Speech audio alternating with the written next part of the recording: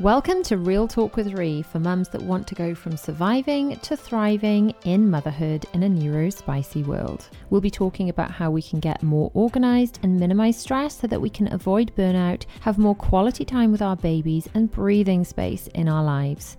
As a mum of children with autism, we'll be talking about the joys plus the challenges of parenting children on the spectrum. From first noticing the signs of autism through the diagnosis process to strategies to help you and your children stay happy, we're covering it all. As a 40-year-old woman recently diagnosed with ADHD, we'll also be talking about how all too often women and girls are going undiagnosed, why this is a problem, the misconceptions surrounding ADHD, the signs to look out for, and the simple things that we can put in place to make our lives easier. So whether you're a mum or a dad feeling disorganized and overwhelmed in the fog of parenthood, wondering if you or someone you love may be somewhere on the spectrum, or living in a neurospicy household, the Real Talk with Ree podcast is the place for you. Hi guys, Ree here from mummyof4.com. Welcome back to the Real Talk with Ree podcast, where we talk about all things mum life, parenting. We talk about autism, we talk about organisation, we talk about all the things. It's a really good place for me to answer your questions, chat to you, specifically dive deeper when I get questions sent in on my main channel, Mummy of Four, and just a place we can kind of hang out. So if you're tuning in on YouTube, hello, this is a brand new channel, so make sure you subscribe, or if I'm in your AirPods or I'm keeping you company while you're on a walk, then do make sure you tag me in stories. I love to see where you are listening and what you're up to. So kind of a light-hearted, fun one for you today. We're going to be talking about the worst advice ever. And I put out a little question box on my stories on my main Mummy of 4 UK Instagram. And this is the worst advice that you have ever been given, you good people out there on the internet. And one that came up a lot. This came up so much. And the advice that so many of you were given that just is the worst advice because it doesn't work is sleep when the baby sleeps. And then you think of all the memes and am I supposed to, clean when the baby cleans and all that stuff as well. And in an ideal world, it is lovely, lovely advice, isn't it? But this lovely, lovely advice assumes that we don't have anything else going on in our lives that we have to do to function in order to take care of the baby, like make sure the baby has clean clothes and nappies, to make sure the baby's siblings are cared for, to make sure the baby's mother has eaten and showered occasionally. So yeah, obviously in an ideal world, we would sleep when the baby sleeps, wouldn't we? And it is a very rare commodity, sleep, when you are a new mum. And I think the closest I came to it in recent years was last time we came back from Florida and I had jet lag and everything I almost felt slightly drunk. Everything kind of went wobbly. I felt a little bit dizzy and I thought, wow, I'm so tired. This feels like when my kids were newborn. I'm that tired. So yeah, in an ideal world, we do try and sleep when the baby sleeps, but realistically, newborn babies sleep a lot, but they sleep in busy places when you are out of the house in their lovely cozy prams. Anyone else super jealous of babies in prams, by the way, especially under rain covers? I'll never understand a toddler who's like, I don't want these rain covers. I'm very much like, well, I would love to be sitting under there right now while it is raining. I would literally be in there, cutched in. That's a Welsh word, isn't it? Cutched, it means like cuddled in. Cutched in, looking out at everyone else going, I'm dry, suckers. Anyway, more terrible advice. This is one that was said to me a lot, and a lot of people still kind of say it, and that's never wake a sleeping baby. And it does seem unnatural to want to wake a sleeping baby, but sometimes you need to, because if you know that baby has not had a feed and is due to have a feed, then you're going to have to wake that baby. This is specifically something that I noticed when I had more children. So when you've got one child, so this was very much the case with my eldest, I could very much just be in tune with his needs. I didn't have to adhere to any routine but his. And while the challenges come because you're a new mum, you haven't done it before and you're figuring it all out. And if you had the knowledge and experience you have when you've had more children back then, you'd be like, wow, this is really, compared to having multiple children, this is easier. And I can just follow the rhythms and routines of my child. However, when you've got things like school runs to do and it's like, right, okay, I've got to leave the house at this time. I'm not going to get, we're going to get to school and then we're going to have to get back. So there's not going to be anywhere to stop and feed the baby because I'm going to have to be like walking my child to school. I can't physically do that and feed the baby at the same time. Sometimes you're going to have to wake a sleeping baby to make sure that sleeping baby has had a feed so that baby is not upset while you're out doing the school run, for example. So for me, and I've talked about routine so much on my main channel, I really lent into routine when I had my subsequent children because I felt that so many of my days, as in at least Monday to Friday, if not some of the weekends, so much of my time had naturally imposed routine upon it anyway. And the question was, do I fight this or do I lean into it? So when I had Will, I really lent into routine because it's like, well, I'm got to be out of the house. I'm going to be out of the house at these times doing school runs. I've got to take my other child to school. I've got to feed my other child at these times. So therefore, we naturally had so much routine imposed upon us that I just thought, well, do you know what? We may as well just go with it and schedule in making sure I feed my baby before the school run. So therefore, I had to wake him up. So never wake a sleeping baby. It's definitely something my grandmother used to say. She was so lovely, but there was just something she always said. It just wouldn't have worked when you've got multiple children and you have routines. So in order to meet the baby's needs, sometimes you're going to have to wake them. So the next one, rushing a child's progress and advice of like, they should be doing this by now, you should be doing that by now. And I know we've all fallen pressure to this at some point or felt this pressure, fallen victim to, I guess. And I think I fell into this a little bit. And you guys wouldn't know this because I don't think I started blogging until Zara was about 7 months. So I think I fell into this a little bit when I was pregnant with Zara. I was like, well, I don't like, do I want to have two in nappies? Because I had Bella who was, I think she was 17 months when I found out I was pregnant with Zara. So I thought, ooh, do I want to be doing potty training alongside having a new baby? So I thought, right, I either do it before the baby comes or way, way, way after the baby comes, because I don't want to be doing it in the throes of the newborn stage when she's already adapting to not being the baby anymore, to having the new sister, all this stuff. So I attempted potty training. I had people in my life going, she's ready, you can do it. And I attempted it. We did abandon it. And then I wonder if I'd not had that pressure, would I have bothered? Would I have just been like, it's fine. It happens when it happens. If I can't do it straight after the baby's born, because it's potty training, like around 2-ish. And I had someone in my life that was quite, how do you put this politely? The kind of person that was saying, should be doing this by now, should be doing that by now, like putting pressure on about developmental stuff. And it was very much like, well, you were potty trained at this age and you just took 2 minutes and we told you if you were on this potty, you can have a Smartie, and that was potty training in the end. So there was this pressure of just do it and it's done. And actually, that wasn't the right time for us. That wasn't the right time for her. So we totally shelved it. We stepped away from potty training until way after. Zara was a little bit older, so Bella was still 2. But then I definitely had that pressure with, should be doing this by now, should be doing that by now. With William as well, there were other people in my life at the time putting this pressure, shouldn't, and a lot of these things we now know were traits of autism. A lot of the things that are no longer kind of a problem, not because autism isn't there anymore, but just because those things don't have to be a problem anymore. And I definitely think that feeling that pressure, if they're not, reading this by this stage, or potty trained and drying the nights. Another one, it's not just potty training, it's like, are they potty trained for wees? Are they potty trained for poos? Are they dry at night? There's so many things and we feel such pressure. Does your child know all this? Are they keeping up these various things? Are you sending them into school knowing certain amounts? And we're all different as parents. All the families that we have look different, and some kids just take to things so easily, and when you get someone going, just do this, it's easy, and then it's not that simple for you, it can feel just so much pressure. So I definitely think that rushing your child's progress, that is terrible advice. So good one, person that sent that one in. So next piece of advice that has been sent in, if you don't acknowledge your autistic son's behaviour, he'll grow out of it.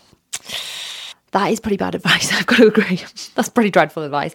I don't think that all behaviours displayed by a child with autism will be around forever. But I don't think that's because we ignore them. I think that's because we work on strategies for them.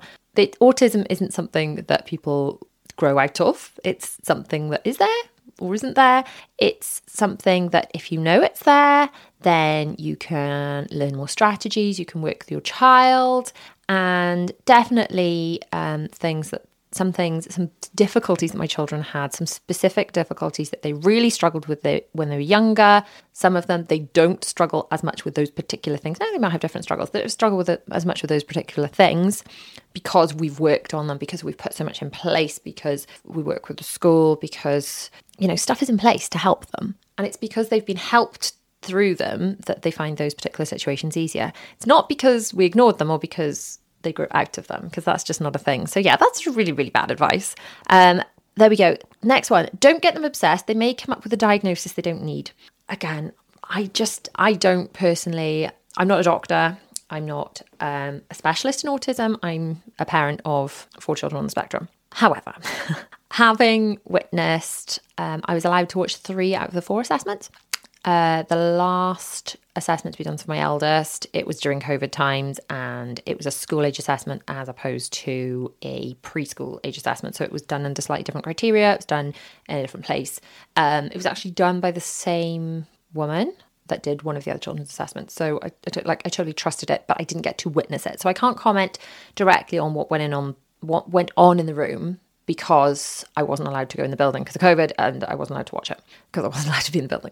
But for the other 3 assessments, from what I witnessed, I can't imagine them being accidentally dishing out a diagnosis that they don't need. And having discussed in depth with specialists that I do deeply trust, and I really trust their opinions, some really expert people that have dealt with my children, I just can't see how a diagnosis would be given to a child that doesn't need it. I can see that a child that does need an assessment would not get an assessment, because we see that all the time. That happens so much, and sometimes that's because the school don't see evidence that's in school that maybe we see at home. That's maybe because parents don't want to pursue an assessment because that's just how they feel. So I can see a child not getting assessed that needs it. I always worried, would a child of mine not get a diagnosis even though they needed one because they were masking in the assessment? And actually, I would say, having watched them, that that's unlikely. I can't say that it would never happen, but I really don't think someone who didn't need a diagnosis, would get one, because it's such an in-detailed process. I can't see that happening. So that's not a concern of mine at all. So it's pretty bad advice. Next one. Next one's brilliant. Okay. You think this is hard? Just wait until they get to the XYZ stage. And while it could be true at times, you think having one baby's hard, wait till you got 2. Wait till you think toddler's hard, wait till a teenager. It's so not helpful. It's so unhelpful, because the person that is dealing with that struggle at the time is struggling, and making them feel belittled, making them feel like that their struggles are not real, and making them feel there's only worse to come. How is that helping anyone? It's not helping anybody. So please don't say that to anyone. And if anyone says that to you, please tell them to do one. It's not helpful at all. Oh, here's another classic. Put brandy in the baby's bottle. Ooh. Now, when did they stop dishing this advice out? This is the kind of thing that was, I know, thrown around. That's the kind of thing my grandparents would have said. Did they do that to us? Did our parents do that to us? Now, I know that that's not something I've ever considered doing to my children. Drugging them. It's not a good idea. Please don't take this advice. It's terrible advice. But when did that advice go away? When did that stop? Has it totally stopped? Please tell me no one said that to you lately.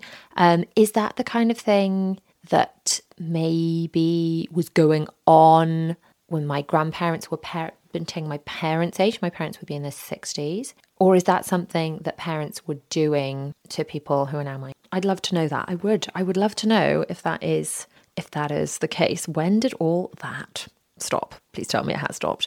Okay, the next one. All things that you're saying are describing sound like autism. Let's just wait until they go to school to refer them. And that's coming from a health visitor. I mean, face palm. That just sounds like a health visitor that, how do I say this politely, is trying to lessen the load of their work. Because if a child is displaying traits, then you need an answer. Have they got autism? Have they not got autism? Are they on the pathway? Even when you refer at the earliest possible time, there's still going to be a heck of a waiting list. And that's times that potentially the child is having challenges and not having any support. The parents are having challenges and not having any support. This is dreadful advice. And if your health visitor says that to you, say, no, I think we'll go with the referral option, please. And it is your right to insist. And if they are saying, we see signs here, but I don't want to refer, you need to ask why. And that's possibly a time where you need to take that further. Unfortunately, there is so much fighting, and there is a lot of fighting to be done when you are trying to get your child assessed to see if they have additional needs, to see if they need support for additional needs. It's something I feel quite strongly about because I've had to go through it and I've had to fight so hard, and it's absolutely drained me. And I'm naturally quite determined. I think it's about stubborn, determined. I was very much brought up to sort of not to speak out of turn kind of thing. So that very polite bit of me had to really wrestle with the determined bit of me. But if I'm that stubborn and I found it so hard to fight, there must be children that without people fighting that hard aren't getting the help they need. And why should parents have to fight that hard and go through that much? It does seem very, very unfair. And I don't know, I'm not going to pretend, I'm not a politician, I'm not going to pretend to know what the perfect system would be, because I'm sure a lot of it's budgetary. But I know it needs improvements. It definitely does. Okay, next one.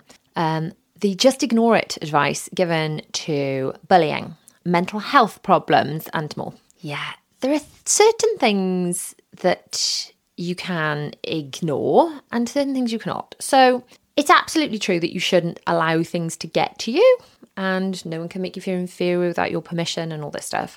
So it's absolutely true that technically we shouldn't let these things get to us. And yes, possibly if you ignore a bully, they'll go away. However, that's a very fobbing off piece of advice. Because if someone is dealing with bullying, if a child is dealing with bullying, and it is coming to them every day and it's affecting them, just telling them to ignore it's not going to go away. Just telling a parent to ignore it's not going to go away. Mental health issues, just ignore it's not going to go away. Action needs to be taken in order to make sure things actually, are resolved. So no, ignoring it's not going to work. And not letting things get to you is an ideal situation, because that's something I get told a lot, actually. Just don't let it get to you. And I know in theory that's true. And I would love to be able to just not let things get to me. And I'm working on it, I really am. And it's advice that you can quite easily see. So say if there is bullying, trolling you get on the internet. If someone was saying awful things, mean, awful, untrue things to a friend of mine, I'd be like, oh, that's awful. And clearly not true. You're clearly, do not pay any attention to that. Or if someone's, someone in their family's criticising their parenting, that's awful. You're an amazing mum. Obviously don't listen to that. So it's very easy to give that advice to someone else and to know, clearly this is nonsense. You're an amazing person, you should ignore it. It's much harder to take that advice for ourselves, isn't it? Much, much harder, but I am working on it. So the next one. And again, this one is true, but it's so not helpful. You only get 18 summers with them. You need to make the most of them. Yes, okay, we only get 18 summers where they are technically children, but unless you plan to fall out with your children after then, you're still going to see them after that, Hopefully you continue to have a relationship with your children as adults. You don't only get 18 summers. And the pressure we put on ourselves as parents, because of this only 18 summers thing, is just awful and can be really, really stressful and not fun for anyone. So please ignore that one. And then another one was, this one's quite specific to me, actually. With someone coming to the house once, just after Will was diagnosed, telling me he'd never be in mainstream school, and I need to come to terms with that. And I thought, well, you've not even actually met him. You don't know the school, you don't know. And that was bad advice, because it was actually just very untrue. And if I'd just taken that as read, if I'd taken that on board and be like, okay, this woman said this, she's an expert, she's wearing a badge, she got sent here to my house to talk to me. So I think listening to what people say just because someone is in a position of authority, just because they have been sent by the NHS or whatever, you're allowed to ask a second opinion. You're allowed to question judgment. Obviously take advice from people that know what they're talking about. But if your gut tells you something off here, then listen to your gut, people, because it'll generally guide you in the right way. And then this one, following the crowd. Just make sure, keep your head down and do what everyone else is doing. And just because everyone else is doing it does not make it the right thing to do. It's true. You guys have really been given some very bad advice that we need to ignore, haven't you?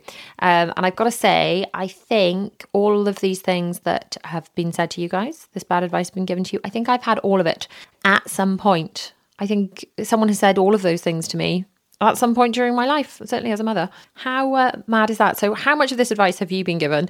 Let me know. And is there any other really dreadful advice that you have been given? Please do share it with me. Thanks so much for watching, listening, wherever you're tuning in. And I shall see you next week for another episode of Real Talk with Ree. Bye.